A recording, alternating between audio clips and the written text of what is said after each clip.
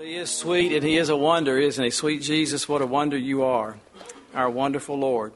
Psalm 143, your scriptures tonight, praying for God's will to be done.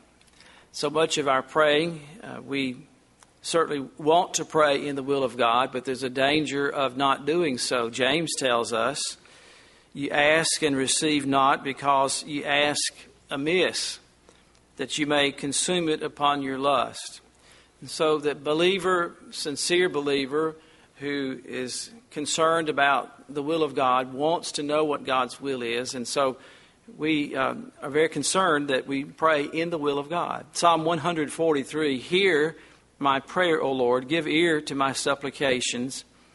In thy faithfulness answer me, and in thy righteousness.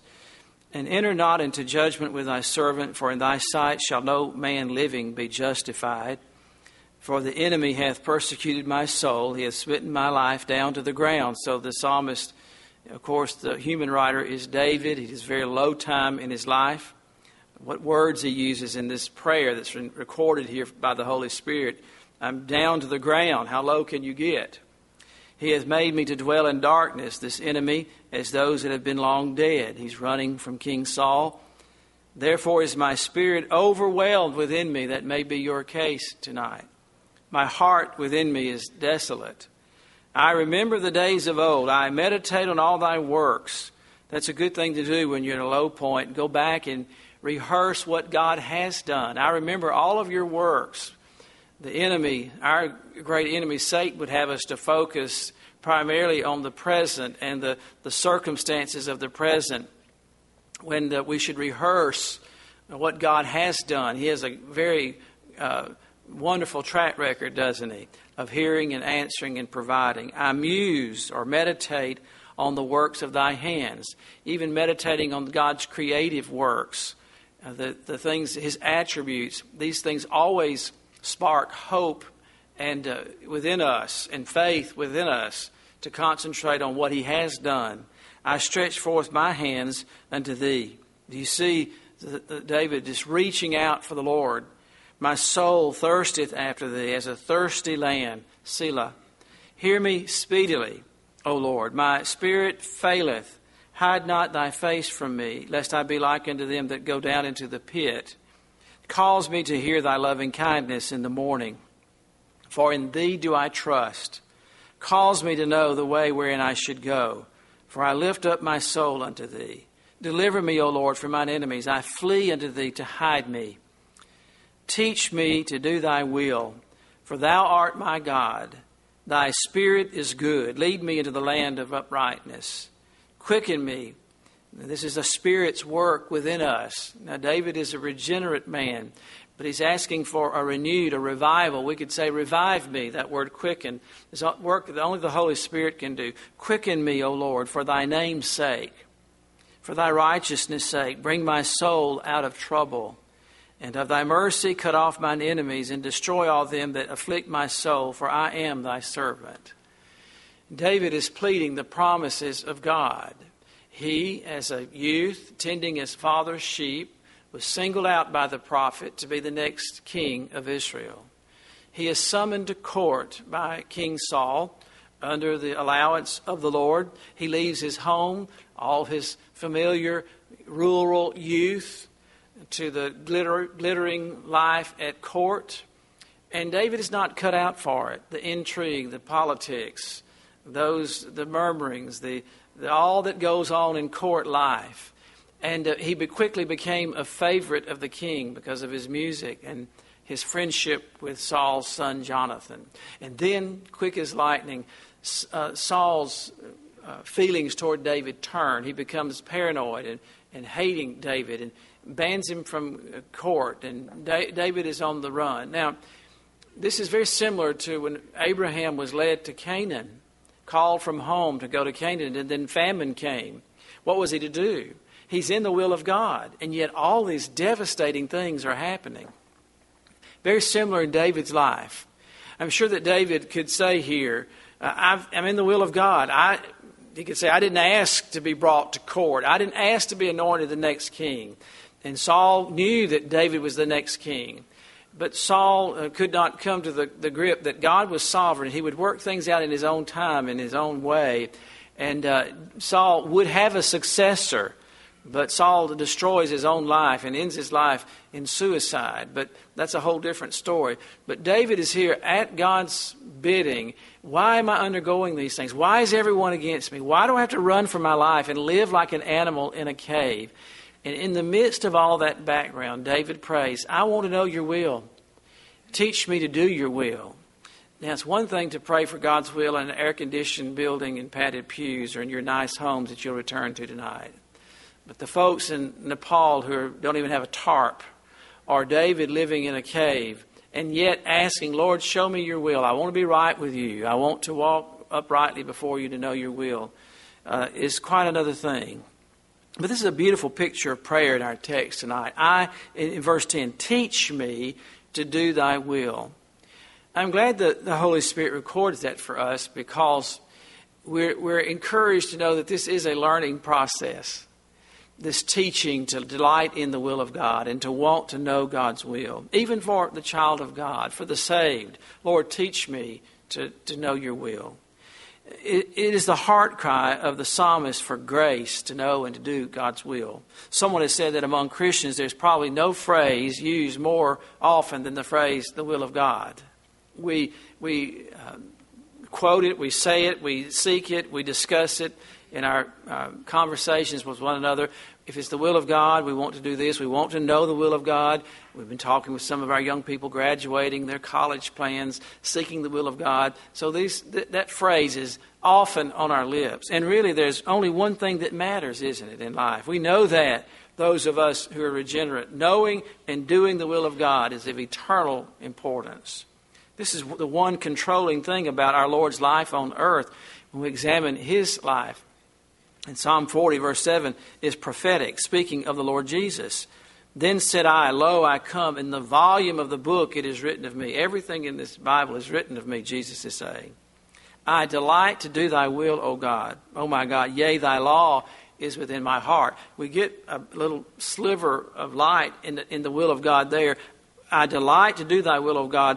Thy law is within my heart. The word of God in the heart is the seedbed of wanting and knowing to do the will of God. Those who have no concern of the Word of God or very little diet of it, or who don't really pay much attention to it, are not going to be concerned about God's will. They're going to be concerned about their own desires and their own feelings. And so that's key. In the Garden of Gethsemane, our Lord prayed while facing the cross. He went a little further, fell on his face, and prayed, saying, O my Father, if it be possible, let this cup pass from me. Nevertheless, not as I will, but as thou wilt. The overriding desire of our Lord was the will of the Father. He said to his disciples in John 4, verse 34, he said to them, my meat, my existence, is to do the will of him who sent me and to finish his work. In his high priestly prayer in John 17, in verse 4, he prays, I have glorified thee on earth. What a statement. Oh, we ought to all be able to say that when we come to the end of our life. He was right at the end of his life, and he says, I have glorified thee. I've made you large. I've drawn attention to my Father, not to myself. I've drawn attention to my Father. And he said, I have glorified you on earth in everything that I have done. I have finished the work thou gavest me to do. What a statement. But not only did the Lord say that, the Apostle Paul had a very similar statement at the end of his life. I've fought a good fight. I've kept the faith. I've done what the Lord has called me to do. But what is this prayer of David in Psalm 143, verse 10? What does it teach us? Teach me to do thy will, for thou art my God. Thy spirit is good. Lead me into the land of uprightness. First of all, this is the heart cry of a truly regenerate person, someone who is saved. Before salvation, we had no desire for God's will or interest in the will of God. We were concerned about our will, what we wanted to accomplish and do and feel and think. Isaiah 53, verse 6, so aptly describes it. All we like sheep have gone astray. We've turned every lost person, to his own way. In fact, that is the one overriding characteristic of lostness, on the wrong path, doing what we want to do. But when we come to Christ in salvation, we can truly say in verse 10, Thou art my God. You see, the relationship that we have with God as our Father changes everything. We find ourselves praying the prayer, Teach me to do thy will. This is what happened to Saul, the Apostle Paul, on the road to Tarsus, absolutely going against the will of God, thinking he was doing God's will.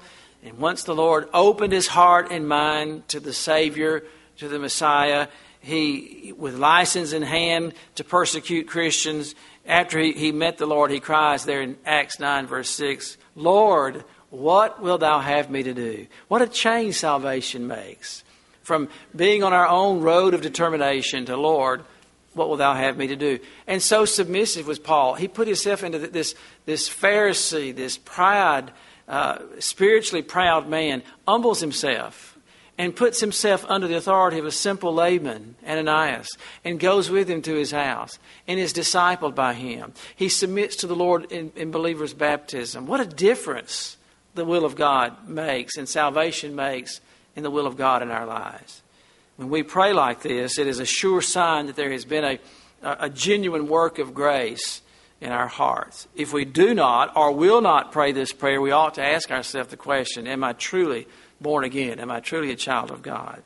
But not only is this a prayer of a saved person, we see that God has a purpose and a plan for each of his children. I wonder sometimes that some who profess to be Christians never really consider this. They think the will of God or the plan of God are people like for Carolyn Harrington and James Timong and preachers and missionaries and people like that. But for me, I've got my career, my job. I'm just a regular, ordinary person going through the daily round of life. What could that mean to me? Not any of God's children are exempt in his will. The will of God is not just to preach or to do something so-called spiritual. God has a desire and a plan for every single one of his children. First and foremost, for us to glorify him. And then for him to choose the way that he will get greatest glory out of our lives in these bodies. We see this throughout the Bible. Paul prayed this for the Colossians. In chapter 1, verse 9, he says, For this cause we also, since the day we heard it, do not cease to pray for you. What? What did he pray for the Colossians? And to desire that you might be filled with the knowledge of his will.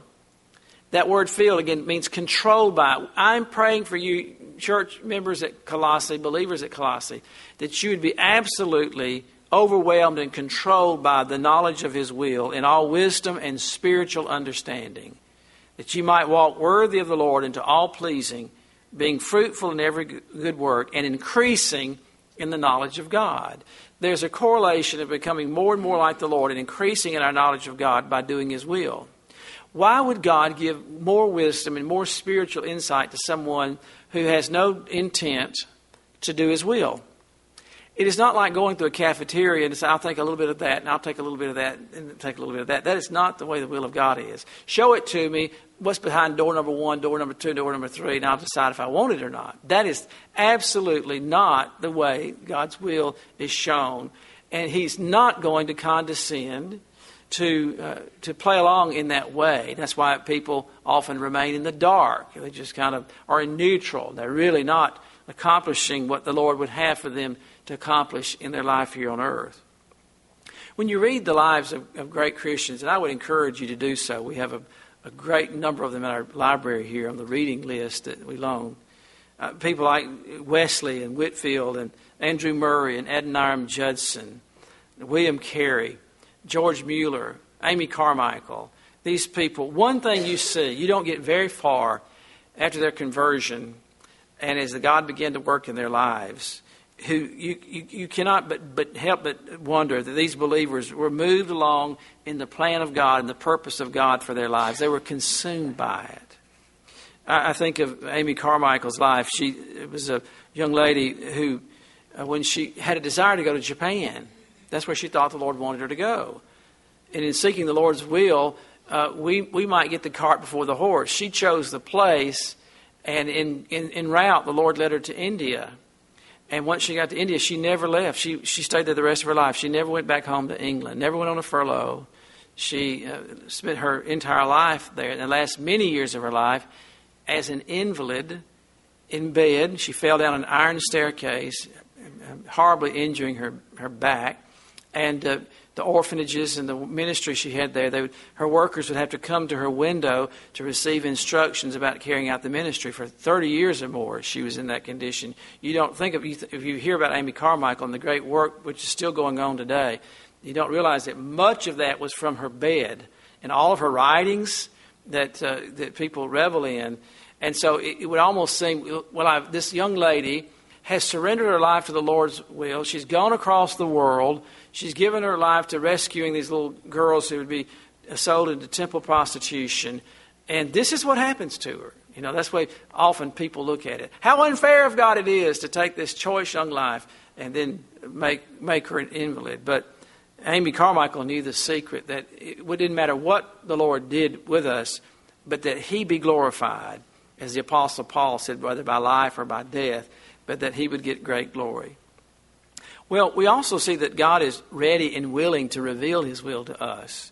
It's very curious to me that often Christians are so puzzled and they act as if God is playing hide and seek with them. If that's your view of the Lord and His will, the problem is on your side, not on God's side. That's not the way the Lord works. We often, though, do want to know, how can I know God's will? And there often is a process there. But it's not as if God doesn't want us to know. And if He's lingering and showing you specifically, He's working out the details or working on you to prepare you for what He has prepared for you. Let's always remember that God is far more willing to guide us along than we are willing to let Him guide us. In fact, the Scripture often uses things like, be not as the mule or the horse that has to be led around with bit and bridle. We are to be submissive before the Lord reveals His will to us. He desires His very best for us. And I think it's a warped view, and it's a view of unspiritual or the unsaved who think that God wants to make you miserable and send you to India and put you flat on your back the rest of your life if you surrender to His will. I think that's sometimes the way that people view it, instead of from the surrendered heart that I'm the Lord's and He can do whatever He wants to for me, and that will be blessed and that will be best. He desires the very best for us. Don't ever believe that God does not. Satan would whisper that he wants to make you miserable. Well, that's a person who is not right with the Lord, who's not viewing the Lord's will from a scriptural perspective and a yielded heart. It is possible for the Lord to allow us to have our own way, though, to teach us that His way is best. I think about Jonah. He found a ship going to Tarshish. I've heard so many people justify God's will by it just all worked out. There was a ticket going to Tarshish, last one there. Got it. Got on the ship just in the nick of time as if they were boarding a plane, the last seat. And boy, where that trip was headed. And so I think of Jonah. Was Jonah happy having his own way, not going to the place where God wanted him to go? He was certainly not happy. Think of the difference. I was thinking of this today. The difference between Jonah refusing to know, God did show him His will and he refused it, and Paul and Silas beaten by the jailer, imprisoned, and singing at midnight. What a vast, both in dire circumstances, one miserable, the other two just praising and having a singing at midnight. Makes all the difference in the world, our attitude toward what the Lord is doing to us and through us. I think of the children of Israel. Psalm 106, verse 12. Then believed they His words. They sang His praise. They soon forgot His works. They waited not for His counsel. Do you see that? They waited not for His counsel, but lusted exceedingly in the wilderness and tempted God in the desert. Think of it. Us tempting God. And He gave them their request. What was their request? We're tired of your provision for us. We want something better. We want quail. We want meat. We want something else. One of the chief complaints of the children of Israel after they'd been let out from their chains and whips and bondage in Egypt was the food. Oh, for the leeks and garlics and the food of Egypt. I don't know about you, friend, but it's almost unthinkable to me to think about having been a slave, having to make bricks without straw under the cruel taskmasters, and then all you can think of is the garlics and the leeks. And then God so graciously provides for them His food food sent from heaven, and they got weary of it. They would not have had to have that so-called boring diet if they'd obeyed the Lord at Kadesh Barnea and gone on into the land of promise. But even in their rebellion, God fed them and clothed them. And He's done the same for you, hasn't He? He's taken care of you even when you were not in the center of His will. All of us have to say amen to that. It might not have been what you would have had if you'd been in the middle of His will, but He kept you alive, didn't He? We're all here, aren't we, to testify of that fact. And He graciously delivered it to their door every day. They got tired of it. God did answer their request. They cried out to Moses, and Moses cried to the Lord, your people are driving me crazy. They want something else to eat. Okay, I'll give them something else to eat. And the Holy Spirit puts it this way. He gave them their requests, but sent leanness into their soul. Do you see, we put more emphasis on the physical pleasure, the outward comfort, than the inner blessing of the Lord. And when we're spiritual enough, one way you'll know that you're growing spiritually, when you are more concerned about the inner man than you are the outer man. When the leanness of the soul is a burden to you. Lord, I want to know you more. I am like a deer in the desert, chasing after you. I feel my heart, Lord. I so desperately long after you. It doesn't matter what you do monetarily or physically in my temporal life, but feed my soul. Help me to be in fellowship with you. All they that draw near to God, He will draw near to us. That's the recipe of the Scripture. We can get our way and still be a loser, in other words. Just talk to Jonah about it. Talk to the children of Israel about it. But we see something else this prayer gives us is the conditions of finding out the Lord's will for our lives. The conditions we must meet. It's not as if God doesn't want us to know. He's not being tedious with us. But there are conditions to be met. What are these conditions? Are they difficult? There are three conditions that I see here in finding God's will. And first of all, we must have a teachable attitude. What does the psalmist say? Notice there in verse 10, teach me to do thy will. The psalmist is saying, I may not be at the place, but Lord, I want you to make me teachable. Bring about the circumstances, work in me, whatever it may need be, to make me want your will. Could you be honest enough to say, Lord, I may not desire what you want for me right now, but I want to desire it. Would you so work in my life to make me want to be what you want me to be? Does that make sense? Teach me. So we see here the psalmist may not, he's complaining, isn't he? This is a prayer that's recorded for us. I'm in the cave, my enemy's all around me, my soul is on the dirt, I'm on the ground, I can't get any lower. And he's giving these circumstances in the will of God. God has providentially led him there. Teach me, Lord. So we must have a teachable attitude. So I ask us tonight here at Glen Iris, do we have a teachable attitude? He had a childlike spirit and acknowledges his need to be taught. Jeremiah 10 verse 23, O Lord, I know that the way of man is not in himself. I mean, we wouldn't come up with it, Lord, if it was left up to us. We would mess it up every time. It is not in man that walketh to direct his steps. O Lord, correct me. You might need to record that verse and pray over it. Jeremiah 23:10. O Lord, I know that it's not in my natural capacity as just a natural human being to make the right choice. It is not in man that walketh to direct his steps. O Lord, correct me. Put me on the right path. Not only should we must have a teachable spirit, but we must have an intense desire to know God's will. Quite simply, many people just don't want it. Again, they have misconceptions about it, that God's out to make their life miserable. Nothing can be further from the truth. I will remind you that this life is fleeting. It will not always be as it is right now. You'll not always be 30 years old.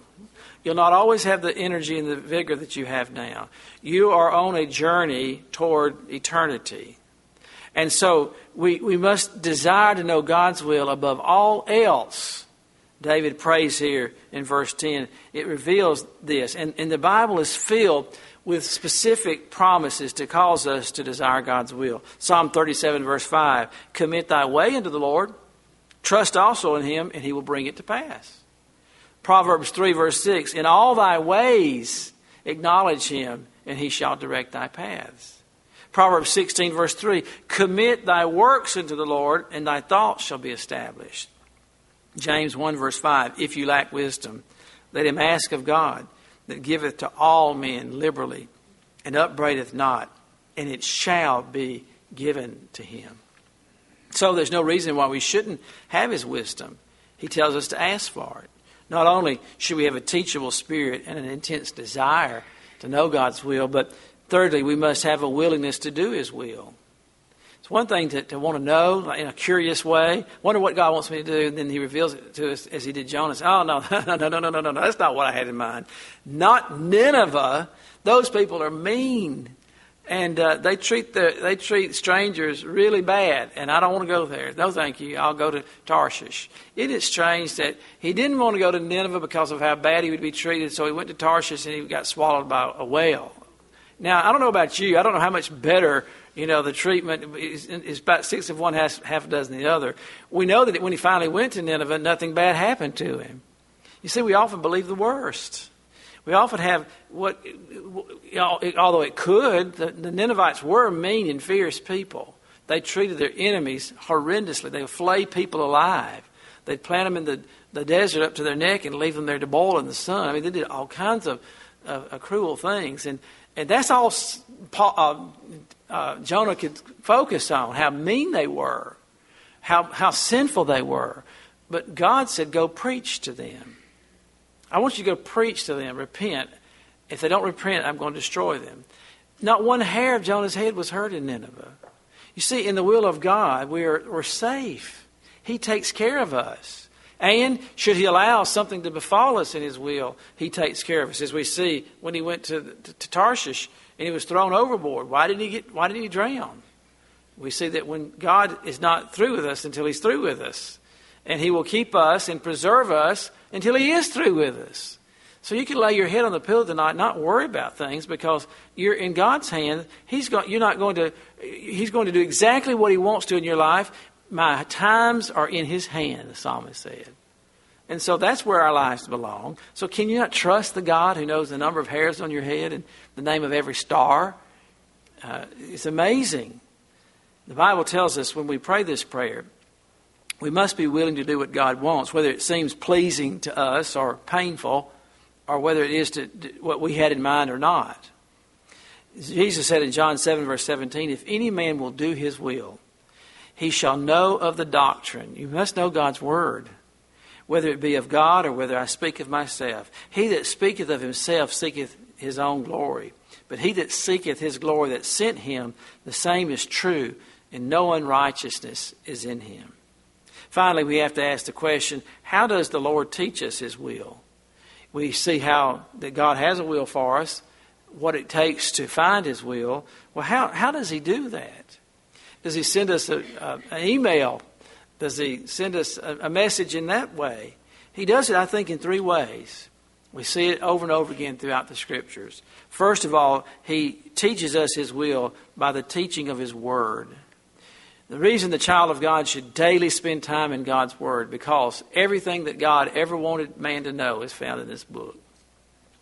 This is the way to salvation. It's the way to live our lives, to order our homes and marriages and families and ministries. All the principles of life from God's perspective are recorded in this word. He gives us general principles that cover every possible scenario.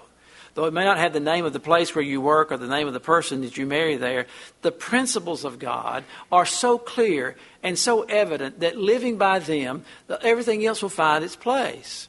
Remember that precept in Matthew 6:33, seek first the kingdom of God and his righteousness. All these things will be added to you. Most of the guidance God gives in his word is given through certain clearly stated principles. For example, a young person may not know who to marry, but they do know this. They know, be ye not unequally yoked together with unbelievers. So that takes a whole population out of the picture, doesn't it? While it doesn't say marry Tom or Sue, it does say do not marry an unsaved person. So that's a principle, isn't it? We start with what we know. We start with God's principles, and then it begins to narrow down. We might not know the name of the person, but we know this. 1 Thessalonians 4 tells us clearly what God's will is. He says, you know what commandments we gave you, or principles we gave you by the Lord Jesus, for this is the will of God. How clear could it be? He's pointing. You want to know God's will? That even your sanctification, that you should abstain from fornication. That every one of you should know how to possess his vessel and his body in sanctification and honor. And so we begin to put these principles together, and God will lead us and guide us down to the very person, down to the very place. That teaching in 1 Thessalonians 5, verse 22, abstain from all appearance of evil. How many people would be out of the wrong place at the wrong time if they just obeyed that principle? I will not get involved with anything that appears to be evil. It's a very safe way to be, isn't it?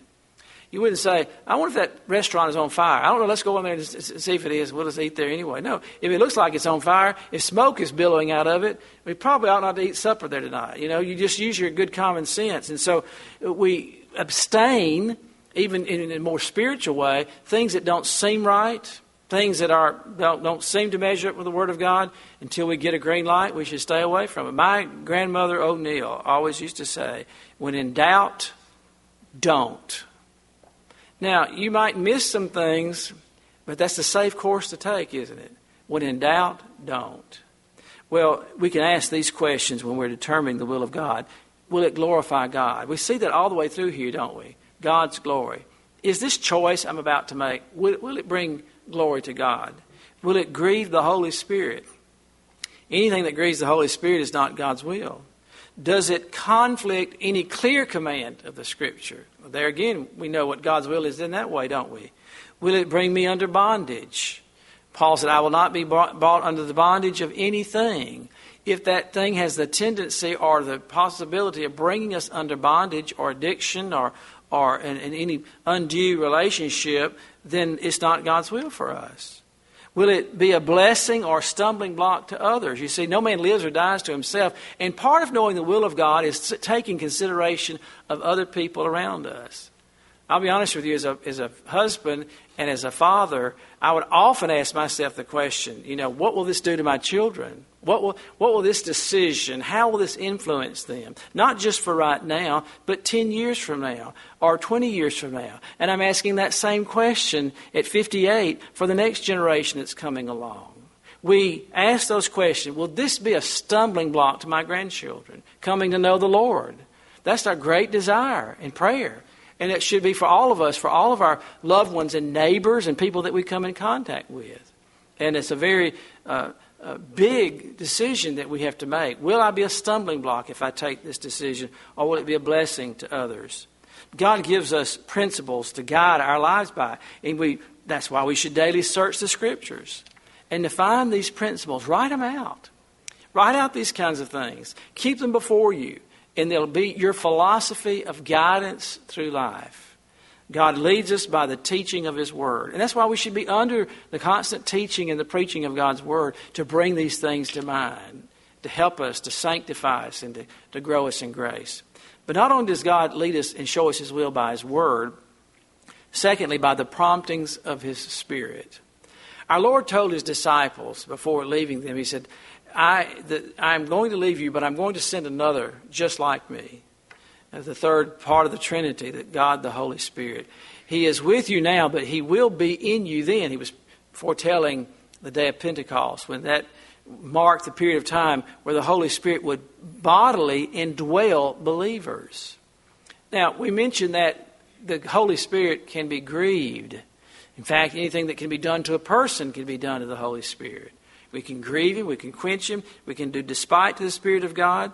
The Bible speaks of several things but mainly the grieving of the Holy Spirit, and anything that would grieve the Lord would grieve the Holy Spirit. And so the Bible tells us in Psalm 143 verse 10, the work of the Holy Spirit is referred to there. We can compare this to Romans 8:14, for as many as are led by the Spirit of God, they are the sons of God. When God would have us to take a certain step, He leads us by the principles of His Word and the burden which the Holy Spirit places on our hearts. Woe to me, Paul said, if I preach not the gospel. What did he mean by that? The burden of the Holy Spirit in his life that would be there if he did not obey the Lord in preaching. But still, God will never guide us contrary to his word. Never. And the Spirit of God never leads contrary to the Word of God. In fact, this is the Word of the Spirit, the sword of the Spirit. But thirdly, not only through the Word of God and the promptings of the Holy Spirit, but thirdly, God leads by the overruling of his providence. And again, we could mention that in the life of Jonah. He providentially provided for Jonah the fish and then the rescue from the fish. He overruled Jonah's decisions to bring him back to the place to do his will. Aren't you thankful for the overriding providence of God, the leading and guiding of God in your life, even when we go astray? We could say that in the life of the children of Israel for those 40 years.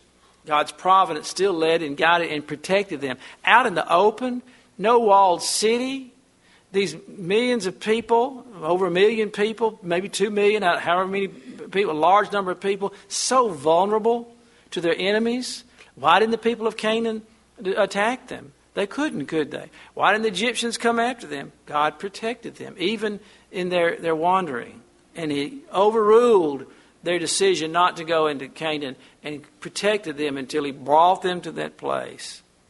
Well, God leads us by his providence. This means that God guides us through what we call the circumstances of God.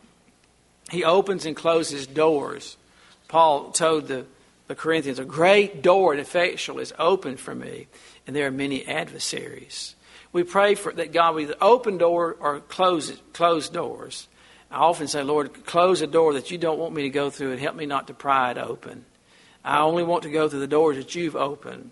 The Lord says in Revelation 3 verse 8, I know thy works. Behold, I have set before thee an open door, and no man can shut it. That's the will of God, so strong that even though there are many adversaries, no one can shut that door. It's God's leading for us. Paul tells, the Lord tells us there in Revelation that he leads that specifically. Paul said in 1 Corinthians 16:9, as I mentioned, that great door and effectual. 2 Corinthians 2 verse 12, the door opened to me of the Lord. He often used that phraseology of the Lord opening and closing doors. And so he does it by his word, by his spirit, and by his providence in the circumstances. Colossians 4 verse 3 describes an open door of utterance. He uses circumstances beyond our control to bring us and bring about his will for us. These things will harmonize together, even though there may be conflict and trouble. They will harmonize when it's God's will for us to take a certain step. He will lead us not only by the teachings of his word, by the promptings of the Spirit, but by these overruling providence which we rejoice in. When you read the record of the pilgrims coming to America, when you read William Bradford's record, he mentions often the providence of God who oversaw all the harsh circumstances and where they landed. I've often thought, Plymouth, Massachusetts, why couldn't they have landed on, down in Savannah or somewhere farther down the coast and more commodious? The harsh, rocky Plymouth, Massachusetts, and the little inlet where they landed there, it couldn't have been more inhospitable. What a worse place. And yet God in his providence led them there, the friendly Indians, and all that he had arranged for them. And within 16 years of landing there, they'd already established Harvard, become Harvard College. Oh, the amazing things that God did. But when you read in William Bradford's record, God in his providence brought us to this very place. 1 John 2 verse 17 says, and the world passeth away. It is literally passing away. We're passing away, and the world is as well. Things are winding down. It may not be today. It may not be this century. It may not be in 1,000 years. I think it's much closer than that. But we know this. It is passing away. And the lust thereof, all that can be desired in this world. But he that doeth the will of God. What a promise. There's nothing like this in all the world. No guarantee like this one. No other promise in all the Bible quite like this one. The world is passing away. And the lust, everything that can be desired in it, will be nothing one day. That settles it up, doesn't it? But he that doeth the will of God abideth forever. What a statement. Well, the Scripture says, teach me to do thy will, for thou art my God. Thy Spirit is good. Lead me into the land of uprightness. May the Lord give us grace to put this into practice in our lives.